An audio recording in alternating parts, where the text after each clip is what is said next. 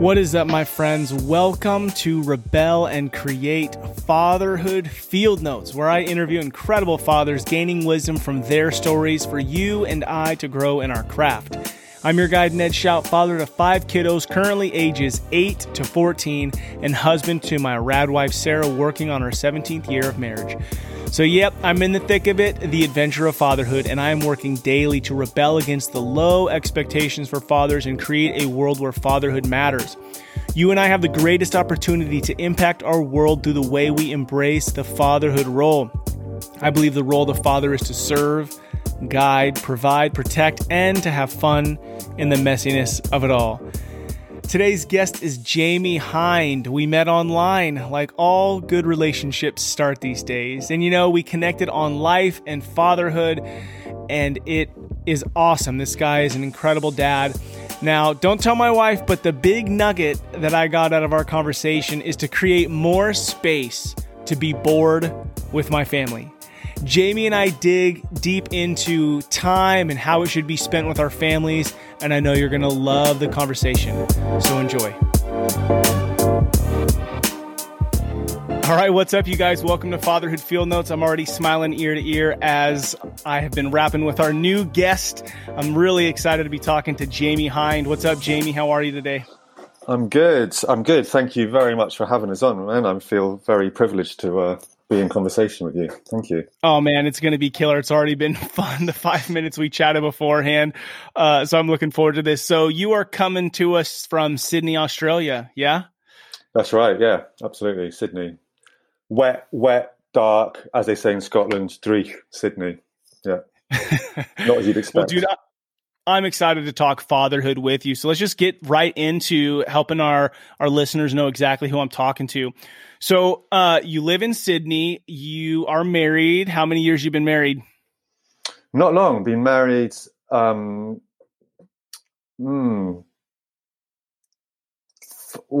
I've got to do maths and I've got to count up to 5. I think nearly 5 years. It'll be 5 years in March. You had me there. We've been together nearly 20 years, but married like 4, nearly 5. So the 20-year mark, I know. The marriage somehow not quite so clear in my mind. But yeah, it will be March 2016, so it'll be 5 years, yeah. Nice. So random question. So if you're together 15 years, why then get married? 20 years. It'll be 20 years. Yeah. December. 15 years of not being married. Not being married. Yeah. And together, clearly dedicated to each other. So then what was the change to then, all right, let's get married?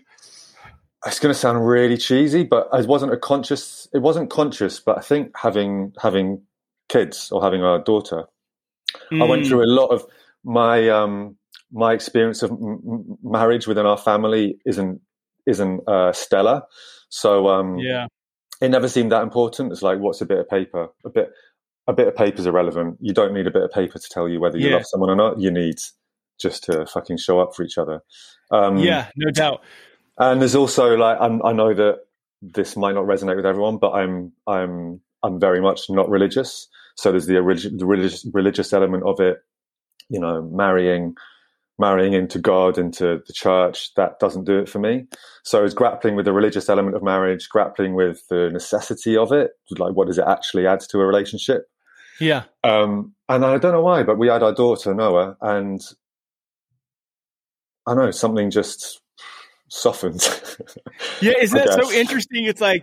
It's like you feel like there's nothing there, right? Like there's nothing here. There's nothing different.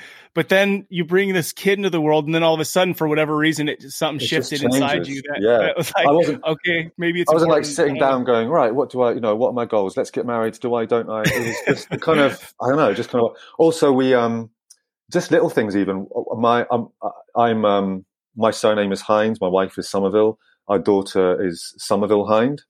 And just like little things, like we've all got a different surname. So we decided we would actually all change our surnames together. So we've all got the same name, and that kind of like tied up with getting married, with showing commitment.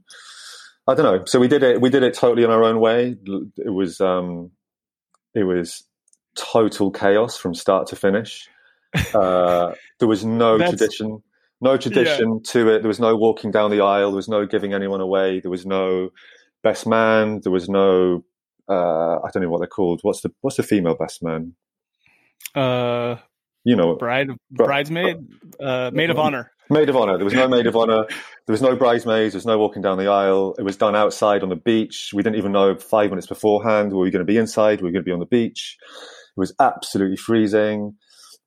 Yeah, it was carnage and chaos from start to finish. But kind of sounds like a movie. Man, it was beautiful. It was the best day of my life. So, yeah, I don't know why it changed. Something just softened, and then we just went into it. And having our daughter there was brilliant. Like having her there with us was great. As we were giving our vows to each other, I was holding her, and she just kept on interrupting me and being like, "Shh, Daddy, stop!"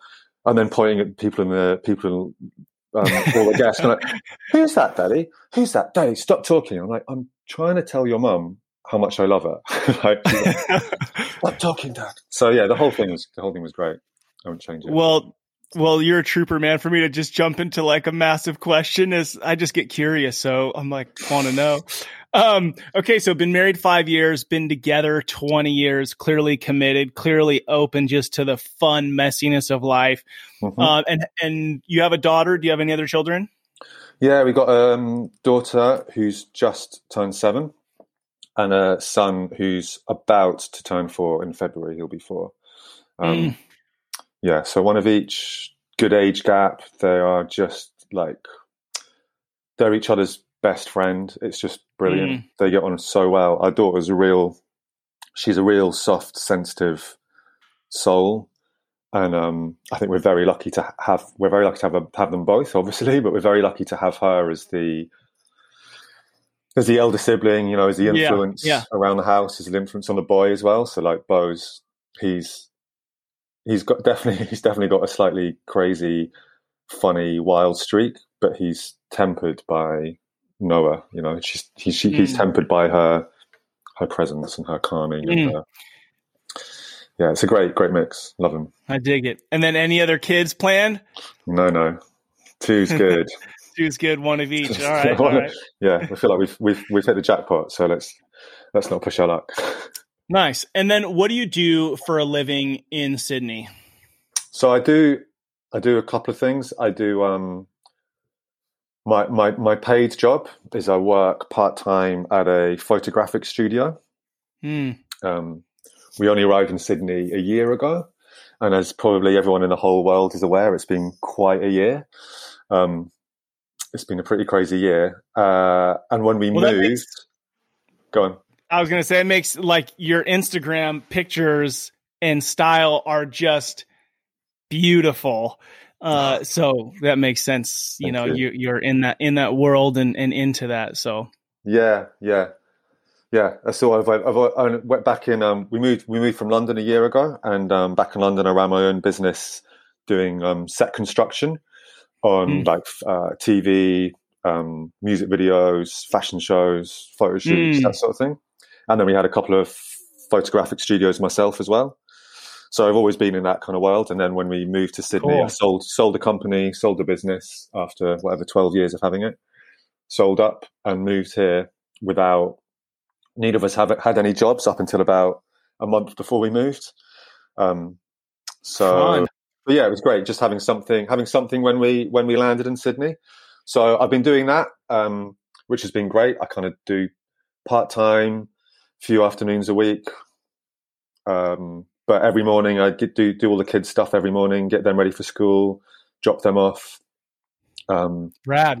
Yeah, it gives me time. I've got 2 days a week with just me and my son, which is great. And then in between that, I'm kind of studying and getting into coaching, which is where I'm going to be, where my focus is, where my attention is, where I'm going to try and move into that world. So it's good. It's exciting. I love it. Thanks. All right. So when you think about being a father, what has been some of the best resources to you, you know, at any stage of the process, right? You've got the 4-year-old, 7-year-old. What have been some good resources for you? On a very practical sense, my in-laws, when we were in London, they lived really nearby, and having them around, my mother-in-law in particular, was we saw a lot of her. She looked after the kids at least one day a week. She was always around. It was just amazing to have. I've never since having kids, I've never lived that close to my family. So having my wife's family around has just been great. Still having that family unit, and the kids growing up being close to Grandpa and Lola and their uncle and aunt, and having that around, which was great, amazing. You can't replicate that in any other way. So that's been amazing. But yeah, as a father, I guess just my own experience of my family, my mum and dad and my grandparents, and it's only probably in the last few years that I've been that digging into resources, like really intentionally going and having discussions and talking with other dads and getting into that and reading books and listening to podcasts like yourself and getting resources like that. But up until a couple of years ago, I think it was just working with with the family.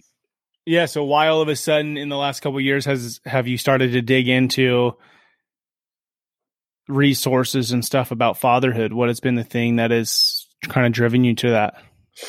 I think a mixture of having a little bit more time, so having the time available to do so, but also just as they grow. You know, when you've got a 1 or a 2-year-old, you're dealing with nappies and sleep or no sleep, or you're just dealing with all of that stuff, feeding and routines, and then as our daughters got older, you start dealing with them going to school and learning, and what do you want them to be learning? How do you want them to be learning? How do you want them to be showing up at school? How do you want them to be? How am I going to provide her with the tools to deal with school and friendships and relationships and growing a self-confidence and all these things that are so important? It's like, shit, it's on me and my wife. So what gives you that feeling that it's on you? Like, you know, you're clearly into photography and a creative. So it's like you could kind of go spend your time and identity there, but something inside of you is telling you that it is really, really important that you're a dad. Yeah, that's always been before having kids. I've always wanted to be a dad, and I've always wanted to, like the rest. I'm not that career driven, so to speak. Like, I love the work that I do. I love the work that I've done. I love the business that I've built. But it's all just, for me, it's a tool. It's a mechanism for being present and spending time with the family. That's it. Yeah. Okay. So I've kind of always known that it was there, but you get caught up in the world of 1 and 2-year-olds, don't you? And the craziness of that. And then as you come to the other side, it's like, no, I've got to really dig into this and figure it out more. Can't just float along being like, yeah, I'm a good dad, I'm around. It's like, no, I've got to really figure out. And but see, that's killer. And okay, so I know we're going to talk about coaching, we're going to talk about time, which I think is rad, but let's jump into this question of the role. What do you think the role? And we're both laughing because beforehand I'm like, I'm going to hit you with this and dig into it. So what do you think the role of the father is? Yeah. So the role of the father, I had just a few weeks ago had a very in-depth, deep conversation for the first time with my own dad, which was an incredible experience. It was really, really. Can you give me some context around that? Like, do you see him regularly? Do you talk to him regularly? Was this conversation out of nowhere? Like, clearly there's something going on. So what's a little bit more context around it? I don't see him that regular. I mean, being in Sydney just now, I don't see any of my family, but no, it's never been. I have a good relationship with Dad now, but he wasn't, because of his job. He wasn't around. This is probably where my element of time comes to. He just wasn't around, and worked hard, provided for us. The job that he had, not his job, it was his business, and what he created, what he and my mum created together was phenomenal. Like a really incredible thing that they created, but it just used up all of his time, and his energy and his resources. Everything went into that, and so we never really saw a lot of him as a kid. And although that's worked its way out as we've got older, we never had that like foundation of a relationship to build on as kids. So I've learned a lot from my dad as to how to father, how I want to show up. And as I've spent more energy getting into my role as a dad and what I want to be for my kids, it's really made me think a lot about the relationship that I had with my dad, what I'm learning from him, pros and cons. Right. But we've never really talked about it. It's always this thing in our family that we know of but don't address. So I was like, just need to have a conversation with him. So yeah, I had an in-depth conversation with him, and at the end of it, he said, and I think I agree with this. He's like, it's the role of a dad. Well, you've been a good dad if your kids are just a decent human being. Like nothing more, doesn't have to be anything fancy. Yeah. Just a decent human being. And I think that's probably that, in a way, that's how I see.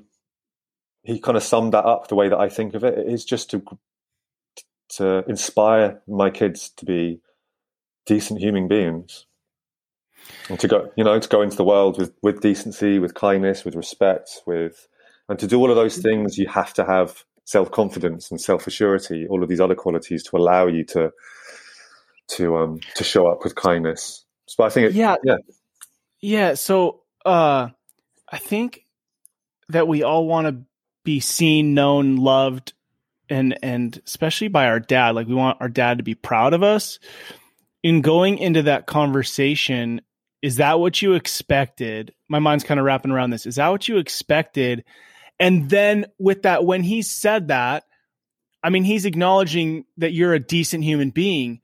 So it's almost like so there's like so much to it, because dude, we have such high expectations for life. And sometimes we look at the shit in our life and we're like, I wish it would have been different. Right. So it's almost like, were you expecting this big apology? Like, dude, I should have been there more for you. And yeah, I was gone all the time. But he didn't say that. Maybe he did, but he didn't say that. But he went to, I'm a good dad if you're a good human being, and you are. So like, it's kind of a lot going on. Like, how do you feel about all of that? And am I on the right track, or am I off? Yeah, I think so. There was no expectation of anything like an apology or anything. It's been and it's gone. And I think a lot of the things that happened was just because I was a kid as well. You have different expectations from your dad as a kid, Right. You don't understand the pressures and. But at the same time, how old are you?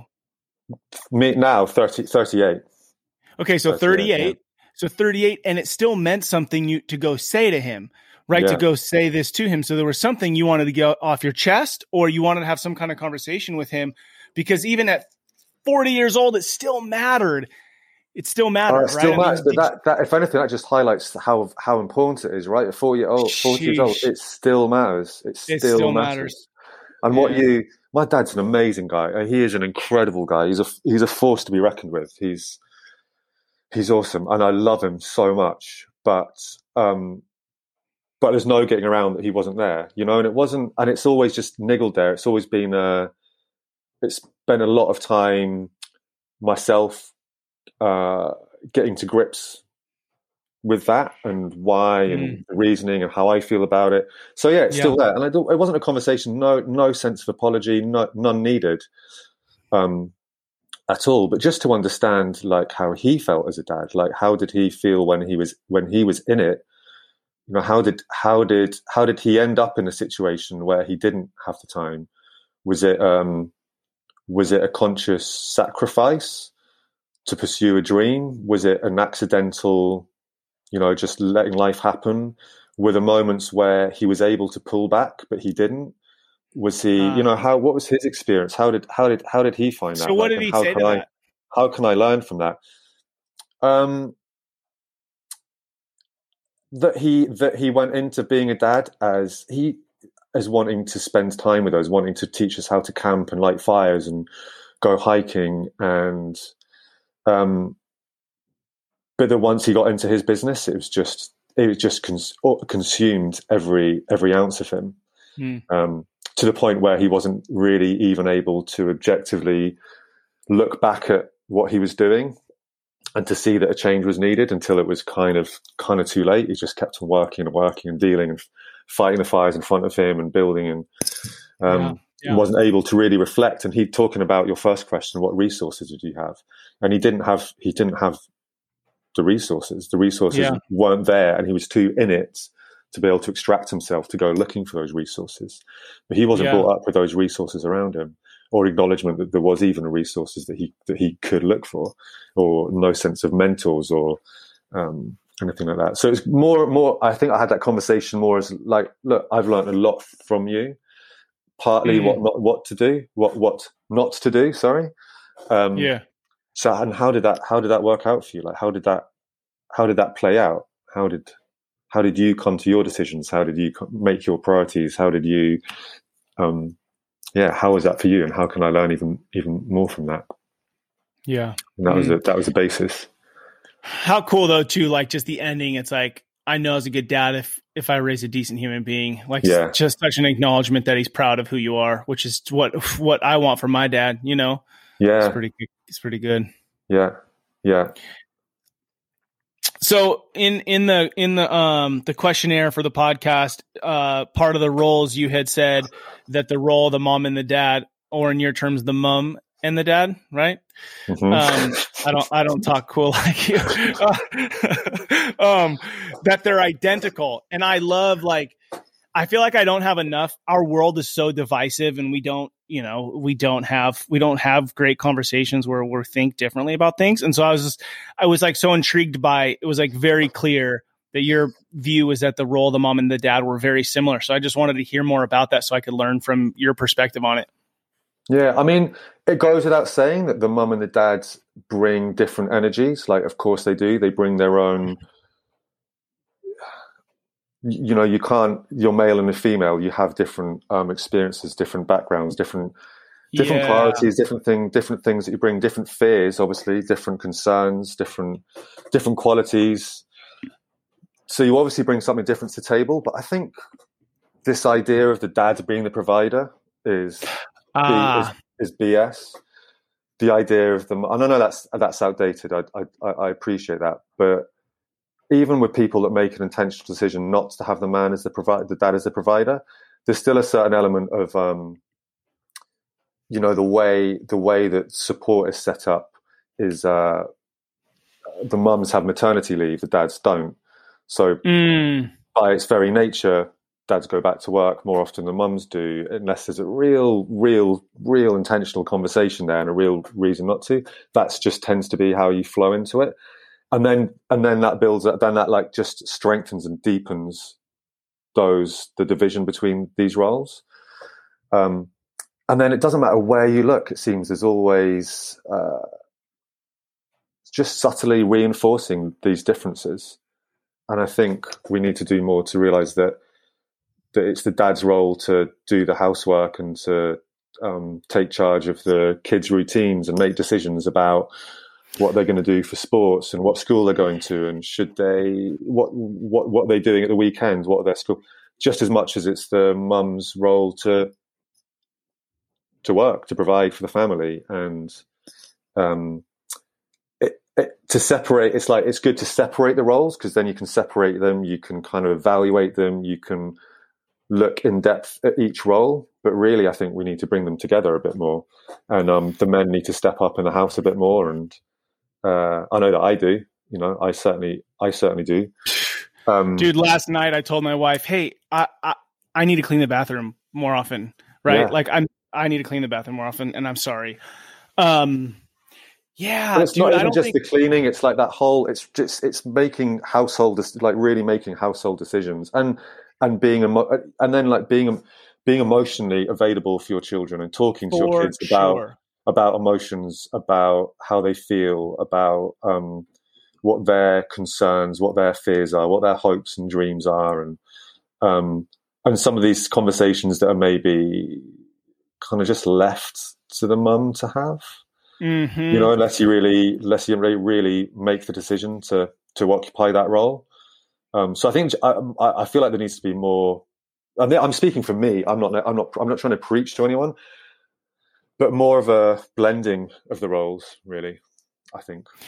Yeah, and support each other. I support me to support her, for her to support me, for both of us to support the kids in every way that we can. So I fully agree that especially dudes need to be more emotionally available and have like the conversations with their kids, and not the kids always go to mom for stuff. You know, when I think of being a provider and protector, I think like I need to provide a safe environment. I need to provide a peaceful environment. I need to provide a space of harmony. Like when my kids walk in the house, they should be able to let all the weight of the world off their shoulders, not be worried like that dad's had a stressful day or whatever, you know? And then when I think of like providing, so that was protect, or maybe that was provide. So protect too is like protect them emotionally, protect their heart. It's not just like, oh, I know how to fight and I could shoot guns, which is cool. I want to do both of those things, but that's not all of it, right? There's going to be way more times where my 14-year-old daughter right now is like, really needs me to be in tune, like really freaking needs me to be in tune and just shut up and listen. Mm-hmm. But I haven't spent enough time thinking. It's weird because like my wife hasn't worked since she just started working, and it's been 14 years. So it's like, I don't know if I've made a conscious decision that I believe that the man should go to work and the woman should stay home. So I don't know that I have enough of opinion on it. But the one thing I don't really like is how it feels as though our world has really been set up so that the man and the woman both have to work. Right? Like you were explaining at the beginning that you get to spend 2 days a week with your kid, with your son, like full day one-on-one. Dude, that's killer. What sucks to me is when a mom and dad both have to go to work for 40, 50 hours a week. And it's like somebody else is raising your kid because our world is like, get more, have more, do more. We need more just to flipping keep up with the neighbor. But I don't know if that means like, let's go back to the biblical times and, you know, have 5 wives and, and the dude just works. I don't know. I don't know the answer to that, but I like the conversation. No, I think each family and each individual has to work that out for themselves as well. You know, I think I mentioned earlier, I'm not particularly career driven. If I get to the end of my life and my kids love me and my grandkids love me and I see them regularly and they're decent human beings, all of them, I'm happy. Like my life has been a success in every way I can imagine. And I think most people say that, but they're not taking the action to do that like you are. They're getting wrapped up in whatever's in front of them. So like, how have you been like, cool, I'm not going to get wrapped up in whatever? I know. I mean, I think it's just that's such a fundamental core part of me. It's at the forefront. Like every decision that we make about what are we going to do, where are we going to move to, how's that going to change our lives, how much time we're going to have or not have, and how's it going to affect how we show up for the kids. And every decision kind of goes through that filter.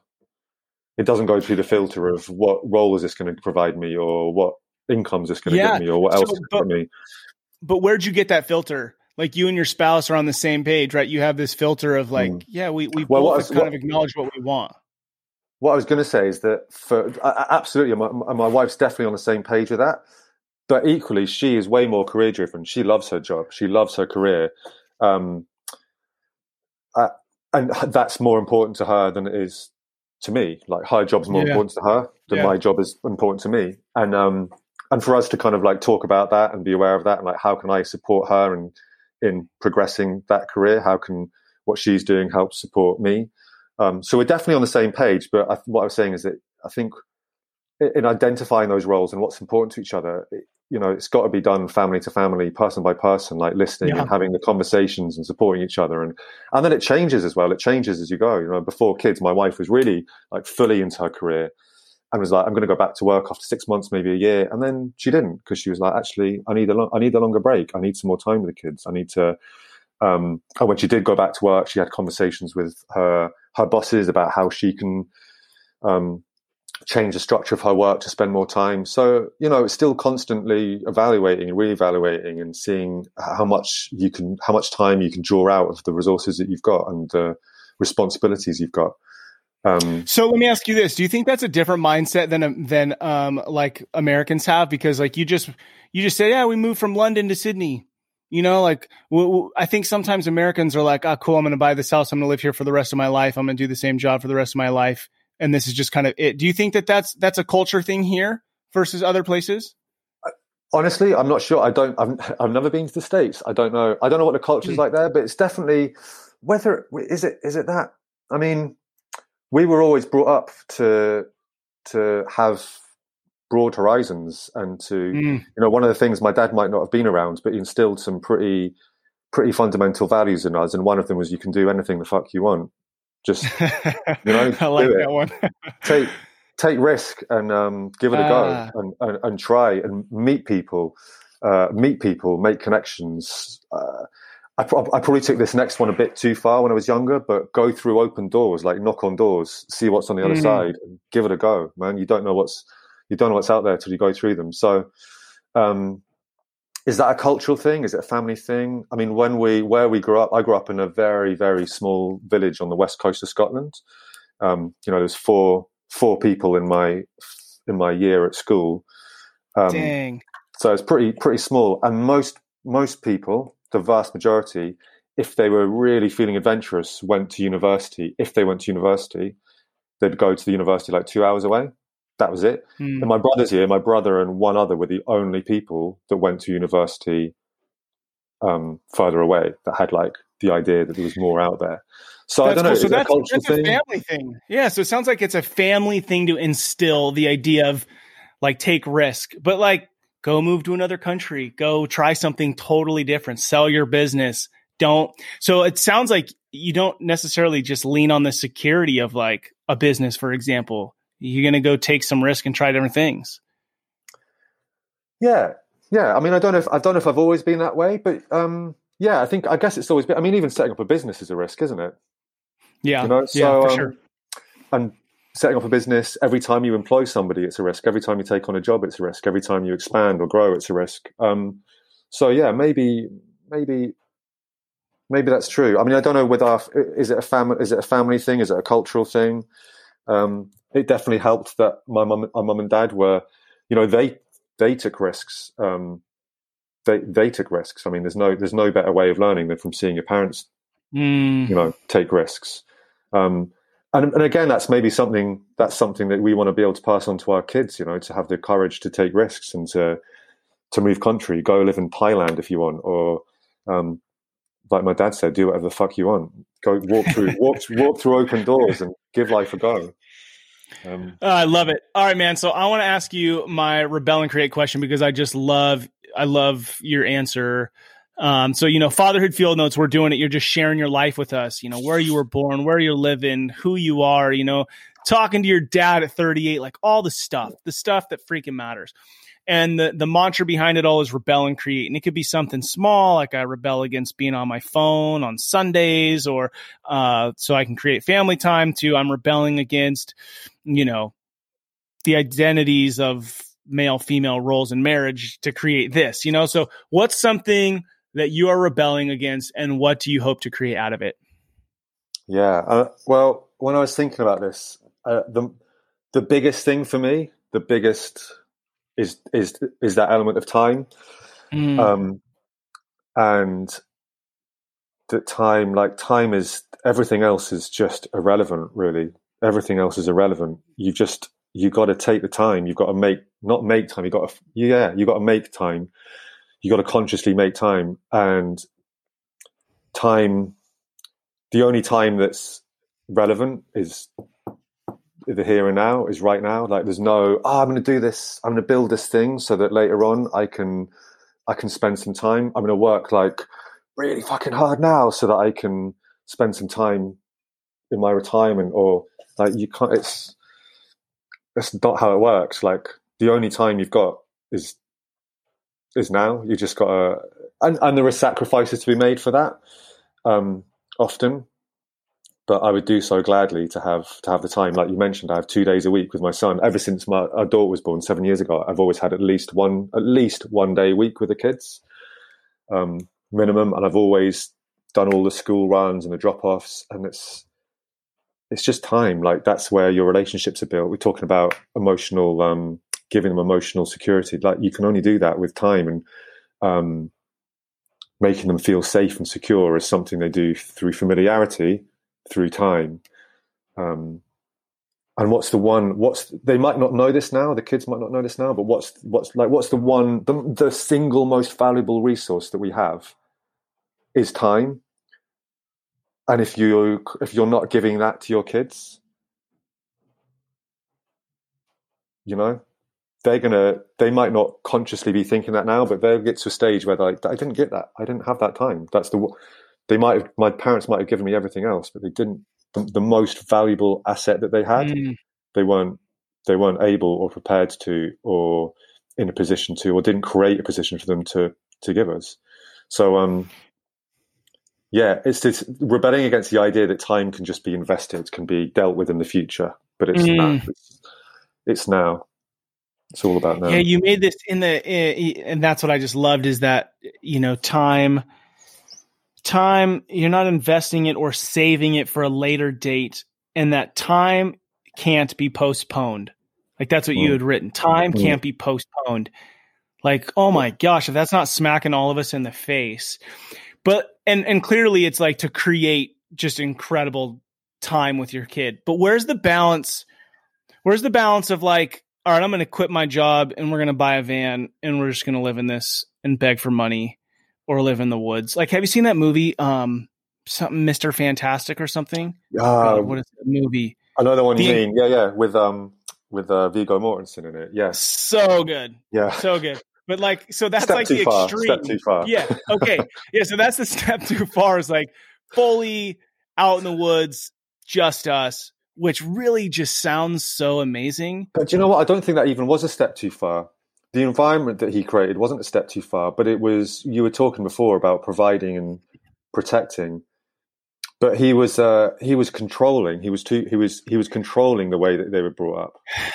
Yeah. He wasn't allowing them the time. He wasn't allowing them the time and the space. He wasn't providing them the time and the space. It was really just focused on his ego in that film.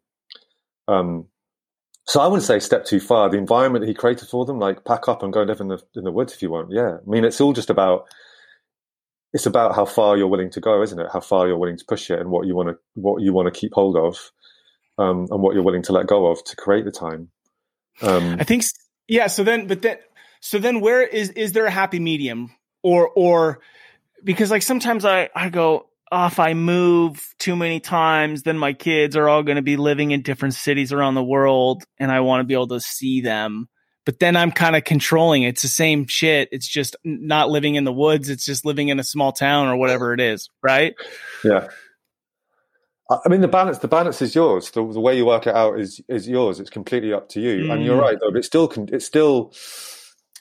is that controlling what you're saying? I mean, you're trying to have an influence on the outcome, so potentially, but you're still trying to create something where you can be together, where you can spend time together, But is it? Are you providing them with the? Are you providing them with the time and the resources that they need? I think there's this thing that I've been thinking about of every way that I try to influence the kids, it's got to be done through inspiration. Like I've got to try and inspire an action in the kids. It's my responsibility to try and inspire an action in the kids rather than to dictate something. Harder said than done. Harder done, for sure. Sorry. But am I by moving to another country or to moving to another state or to do these things, you're still inspiring them in them the importance of the family, the importance of spending that time. And surely then it doesn't matter where you go in the world. They're gonna that connection to you and the appreciation of what you gave them is going to be an inspiration for them to want to be near you. Does that make sense? 100%. No, it's the inspiration, right? It's the inspiration. I think I get caught up sometimes in like, how much of an opinion do I let my kids have? Is this my life or is it their life? Right? They're going to see the decisions I make. And I think sometimes I give them it sounds crappy. Hey, what's your guys' opinion? Like we're thinking about moving here. We're thinking about doing this, that, or the other. And it's like, well, my friends, like their view of things is different, right? 12, 13, 14 years old. So it's like you want them to have a say, but you want to do what you think is best for them. So at the end of the day, it's almost like that's your job as the parent, is to do what you think is best. And in some instances, they're going to look back at the decisions that we made and just not like all of them. Yeah. Sure. Right? They're just not going to like all of them. But if you gave them time and worked to inspire them, and you had a genuine heart behind it, which is what you're saying, right? You're not being fully controlling of the outcome. Like, the outcome is, yes, I want to have decent human beings as children, but the outcome isn't, I don't want them to be little me's. I want them to be little thems. Thems, yes. Right? Yeah. Which that's really freaking hard to do, because I, as a human, I think that the way I'm living my life is really good, right? But they're going to do it different, man. They just are, and they're not going to like everything that we choose. It's just how it is, and it's going to be the same. I think this element of time is, again, you need to give them the time to like you mentioned. Everyone, I said earlier, if I get to the end of my life and all my kids are decent human beings and love me and spend time with me, that's me. That's my version of success, right? You're like, well, everyone thinks that. It's just not everyone's doing it, which is true. And for me, like, there's still more time I can be giving my kids. Like, don't get me wrong, but no matter how they use that time, that is across everyone in the world, across all humanity, time is the most valuable asset. And if you can give them as much time as you possibly can, it doesn't mean 24 hours a day all the time, but as much time as you possibly can, I'm sure that they're going to respond to the actions you've taken to provide them with your most valuable asset. And with all of the time, you give them the security, you give them the confidence, you give them the support, the emotional support that they need in order to be those human beings, to be them, that they can go off and create their own lives, their own outcomes. And like you say, that outcome might be different to mine, but they need, I think we all need that support, and that we need that comfort in a way around us to give us the confidence that I can go out and take risks and do something, knowing that I've got my core here, I've got my family's got my back, and that's not just because they've said they've got my back, it's because they've shown it repeatedly. They've got my back, like, and they're here. They're not here in words. They're here. They're physically here. They're here. So talk to me about the inspiring. How do you inspire your kids? Like, if we're going to brainstorm on, like, okay, I'm willing to give my kids time and I'm willing to inspire them. Time is easy. Like, calculate that at the end of the week, at the end of the month, at the end of the year. Like, are you giving them your time? Are you spending time with them? We can calculate that. And you even made a comment too. I'll bring this up before we ask the inspiring thing. Is you made a comment that this is actually quantity over quality. So let's talk about that, because sometimes I think we go, well, man, I spent a half an hour with my kids this week, but it was really good. We're outside playing catch for half an hour, right? And in the idea of, actually, it's about quantity of time, not quality. Like, talk to me about your thoughts on that. Yeah, I think quantity. I think my feeling is I want to be comfortable with my kids, not just having a fucking awesome time down at the beach on the paddle boards or going exploring or hike. I want to be comfortable with my kids, like, having an argument, or falling out, or getting bored, or disagreeing with them, or just all those things. That is, we're always, throughout life and throughout childhood, we're going to be grappling with boredom and with disagreeing with somebody and having an argument with somebody. But through the argument, you learn to resolve. And through having the disagreement, you learn to come together at the end of it. You learn to appreciate each other's point of view. And you don't always get that when every time you're interacting with your kid, it's just freaking awesome. Like, I want to be comfortable being uncomfortable in a way. And I'm not going to get that without the quantity. I need, like, quantity time. I need to just be sitting on the couch with them doing nothing. Like, I want to be comfortable with my kids when they're older, when they're teenagers. I want to be comfortable being in their presence and saying nothing, like, not having to fill the gap, not having to feel like I need to do something or be something, but just to be. And I think that comes with quantity of time. I also think the quality, you need the quantity for the quality to come to the top. You get the quality. I feel like for instance, you get the quality by spending time with them to know what it is that they love doing and what it is that inspires them. Talk about inspire. What it is that inspires them. What it is that they want to do. They might. Everyone's got to that age where, like, your parents got you a CD. no one's going to buy CDs nowadays, right? But got you a CD or took you somewhere, and they're like, and you're like, this is crap. I don't like that music. Or I don't like this thing that we're doing, because they just don't know. But you know, by spending time with them and creating, trying your best to learn these things by spending time with them. And by spending time with them, you find out about them, you find out what inspires them, and then you can go to try to create the quality time. So that's what I think. I think you've got to have the quantity. You've got to have the quantity to find the quality. And I want the quantity to just live in all of those pretty awkward, uncomfortable moments with them. So Jamie, I just wrote down several notes because I am so shitty at that. I am so uncomfortable to be bored. I have created a culture in my house where we're like, if dad's home, we're doing shit. We're doing something. We're going somewhere. It's going to be awesome. Everything's going to be epic every second.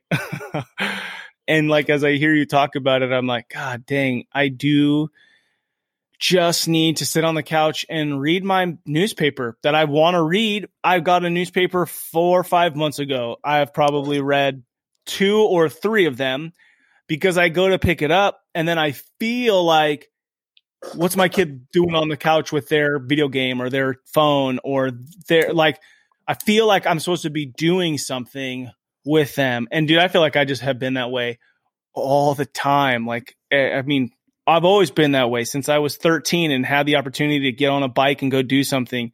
It was always just do something.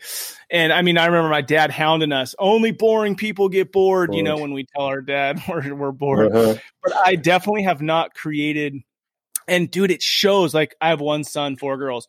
My one son,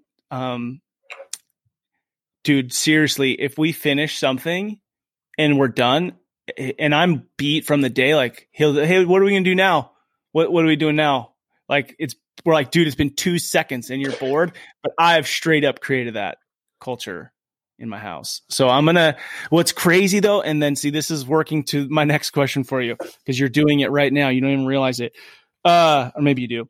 I've been telling myself sometimes, don't say anything. When you go in the house, just whatever everybody's doing, just don't say anything and just don't have an opinion about anything. And it's like, it's a conscious decision and I'm really sucky at it, but I'm working on that so that it's not like when dad gets home, he's like trying to fire the crew up to whatever. So this leads into our next question, because you just got me talking about a bunch of stuff. You are wanting to do, you're like working on coaching and specifically around parents. So I just want to acknowledge, like, our conversation, you're like bringing up stuff for me to think about. But yeah, you can respond to what I said or talk about the coaching, but dude, that's really good stuff. The coaching is totally new. Like, this whole moving to Sydney has just been a total sea change for us. You know, like I said, I had my business in London for 12 years. Sold that, and it was actually after a moment. It was a stressful time. There was lots of other stuff going on in the business. It was like, do I expand it? I was just about to actually expand the business, and we got our visas through to come to Sydney. And we got those visas through like 2 days before I was about to sign on the dotted line for a new, larger premises to really expand into. And it was like stressful. What do we do? But the second that I remember lying in bed with Mia, my wife, and it's all we talked about for like 2 days. And the moment that we made the decision to sell it, I can remember the physical sensation, like just leaving my body. It was like, people talk about a weight from your shoulders. Oh my God, weight from the shoulders. But it was a complete, huge change.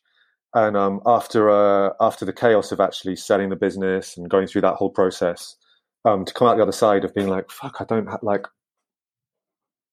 that's me. Like, I'm free. I'm free, but like, I've got anything. Like, it's a blank page. I can do whatever I want. And the coaching just came about, realizing that I like people. I like talking to people. I think I'd inadvertently been kind of coaching within my employees and stuff. I realized that's just something that I was doing without it being formalized. And the more I look into it, I'm like, I want to be able to talk to people and help people. But it sounds like you're specifically going to do that around parenting. That's just like, that's what I love talking about, is being a dad and being a parent and like helping.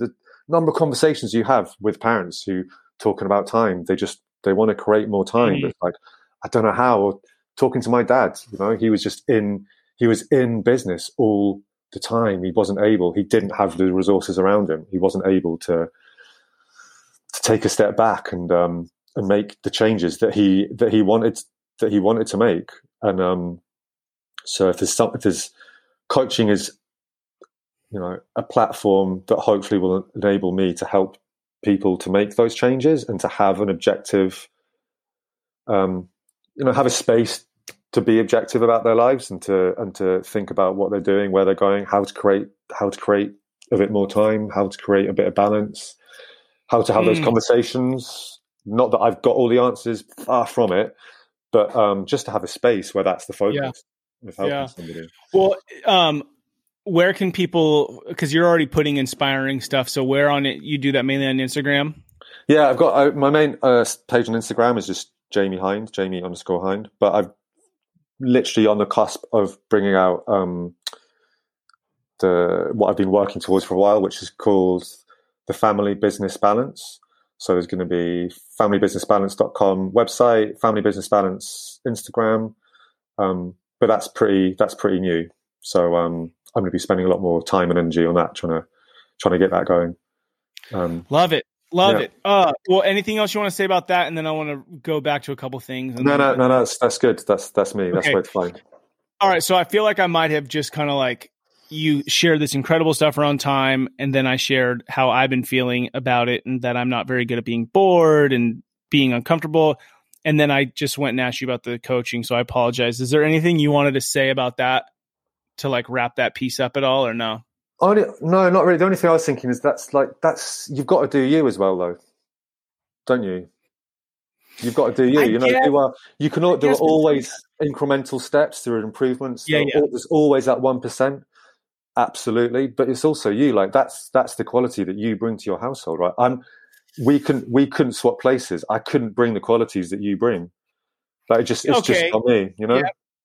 I dig that, and I agree. But I also think, like, just to say, well, I'm just always full of energy and not realize like that maybe my family needs something else from me sometimes. Like I don't want to lean on that crutch and just say, well, this is just how I am. Like, to me, that's bullshit when people are like, this is just how I am. It's like, well, we don't like how you are all the time, So I think just being in tune sometimes to go. So I do appreciate that yes. But then you're right. Also, are you being, this is the question for you, but also for all of us, are you being yourself because that's the only way you can be, or are you getting feedback from your kids? Like, are you adapting the way that you interact with different kids based on what their particular needs are? That's huge.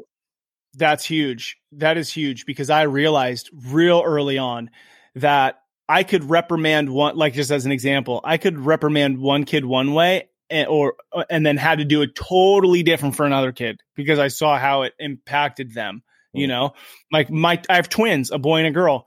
And I remember, man, dude, when they were, 9 months old, I'd wrestle with him on the couch and I'd push my son, right? I'd push him over and he would just start laughing, like wanted to wrestle, right?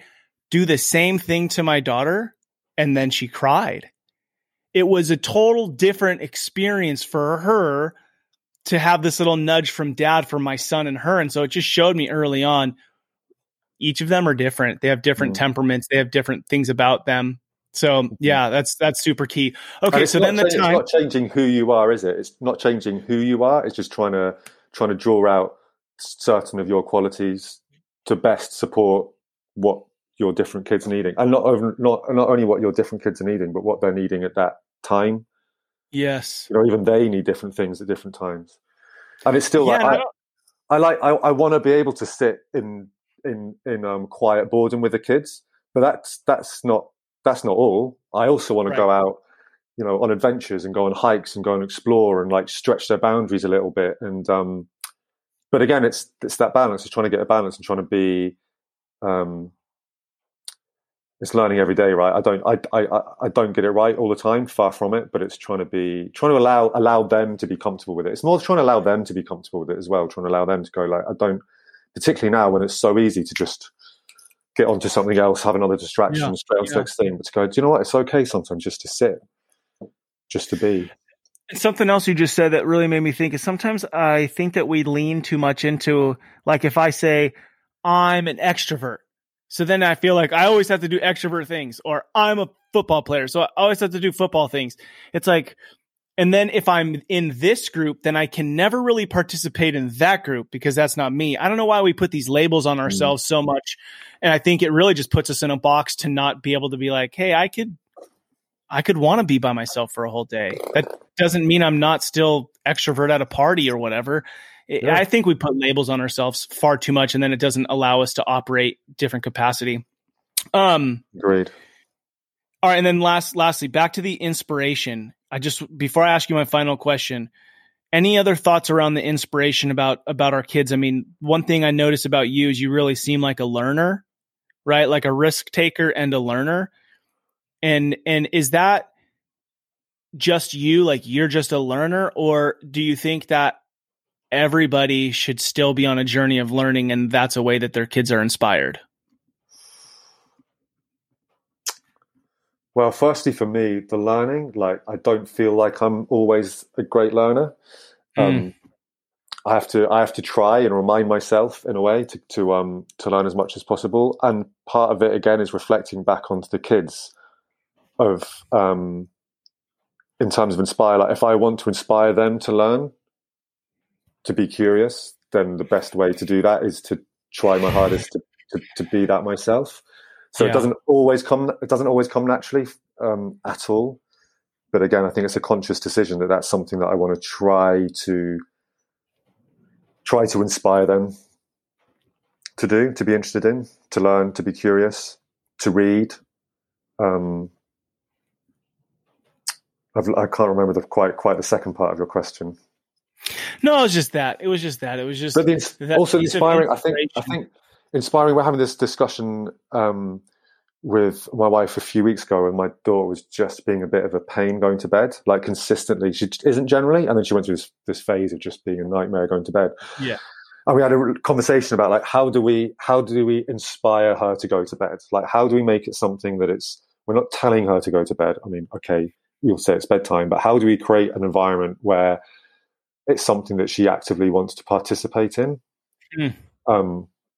and talk to her and encourage her to do that herself. So we always read to her, but we made a real point of exaggerating the reading, of trying to involve her a bit more in the reading. You know, like she's a great reader now, but at the time she was a little bit hesitant and slow, and it's like, it's late. The kids share a room, so we don't want her to take too long reading, because then Bo's still got to get to bed and he's getting tired. But no, allow her the time and space to read the book that she wants, and for her to read it because that's what she wants to do. To take whatever she goes to bed with, like a library of books. I don't know how she sleeps. It's like she's got 10 books around her pillow every time. But to let her to do all the things, they're just little things, but to try and allow her to make bedtime the best thing that it could be for her. So maybe inspiring is a bit too strong a word for that, but it seemed to help. It seemed to work. Of like, there's no point just saying, it's bedtime, you've got to go to bed. Like, you've got to do this, you've got to do that, you've got to brush teeth, you've got to do this. But how can we create an environment where we're encouraging her and inspiring her to lead herself to that outcome? I like it. Yes. Yeah. Man, Jamie, I could just talk to you forever about fatherhood. I'm digging it, but I'm going to ask you my last question, and that is of legacy. So, imagine 30 years down the road, you have a 37-year-old and a 34-year-old. Kind of wild, right? Peering into the homes of your kids in whatever country they live in, whatever they're doing, seeing the way that they are living their lives. What is it that you see that your day in, day out actions, life as a father, created the people that you see? I mean, ultimately, what you see is them being decent human beings, right? That's the outcome that you want. How do you see that? Like, when you're looking in the window, what shows you that they're decent human beings? One thing that I'd want to see is that both our kids, I'm biased here, I know I'm biased, but both our kids have like these just beautiful smiles, like with their whole face and their eyes, like you can just see it in their eyes. Like when they smile, they have these just bursting full of joy and energy when they smile, when they're happy and when they're playing with each other. And I'd like to see that. I'd like to see their smile. I'd like to see their smile still present. I'd like to see that energy in their eyes that they've still got. I'd like to see the beginnings of little wrinkles around their eyes from where they're smiling. That would show me that they've found somebody that they love, that they've experienced happiness, they've experienced joy, that they've been vulnerable enough to experience joy. And to do that, they've been self-assured and confident enough to open up to the vulnerability, to allow them to have the happiness, the joy, to allow them to be decent human beings. So I think I'd want to see them in their own families. I'd want to see them spending time with their families, but I think I'd like to see that. I'd just like to see them, that smile when they're older. I don't want to see that smile chipped away at. Man, beautiful, beautiful. I love, just the words, the smile, the whole face smile, the vulnerability to be able to experience joy, and the self-confidence, which then really goes into that they haven't allowed their smile to be chipped away at. Dude, that is good. That is good. Jamie, thank you so much, man, for taking the time to talk fatherhood with me. I've so enjoyed it, and I'm really looking forward to seeing all that you do with your upcoming adventure of helping other dudes enjoy time and lots of time with their kids and their families. So thank you, brother. I've really enjoyed getting to know you.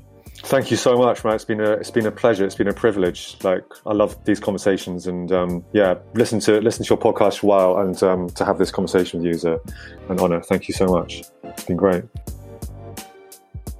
What a great conversation. I so enjoyed meeting Jamie, talking to Jamie about fatherhood. I just love his realness, his rawness. I mean, we just straight jumped into real questions and just talked about life, and it was really good. And again, the nuggets around time and allowing for boredom and taking risks, all just solid stuff that really stuck out to me, stuff I'm thinking about.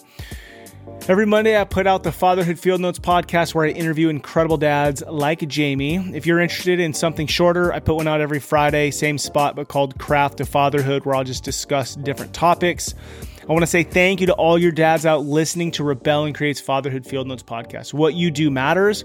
Don't be like everybody else. Be yourself. That is who your kids, spouse, and community needs. This is your guide, Ned Shout. Together, let's rebel against the view that fatherhood has little impact and create lives engaged in mastering the craft of fatherhood. And if you could do a big old favor for me, take a minute. And if you're listening on iTunes, please write a review, because it helps spread the word that fatherhood matters. Talk to you next time.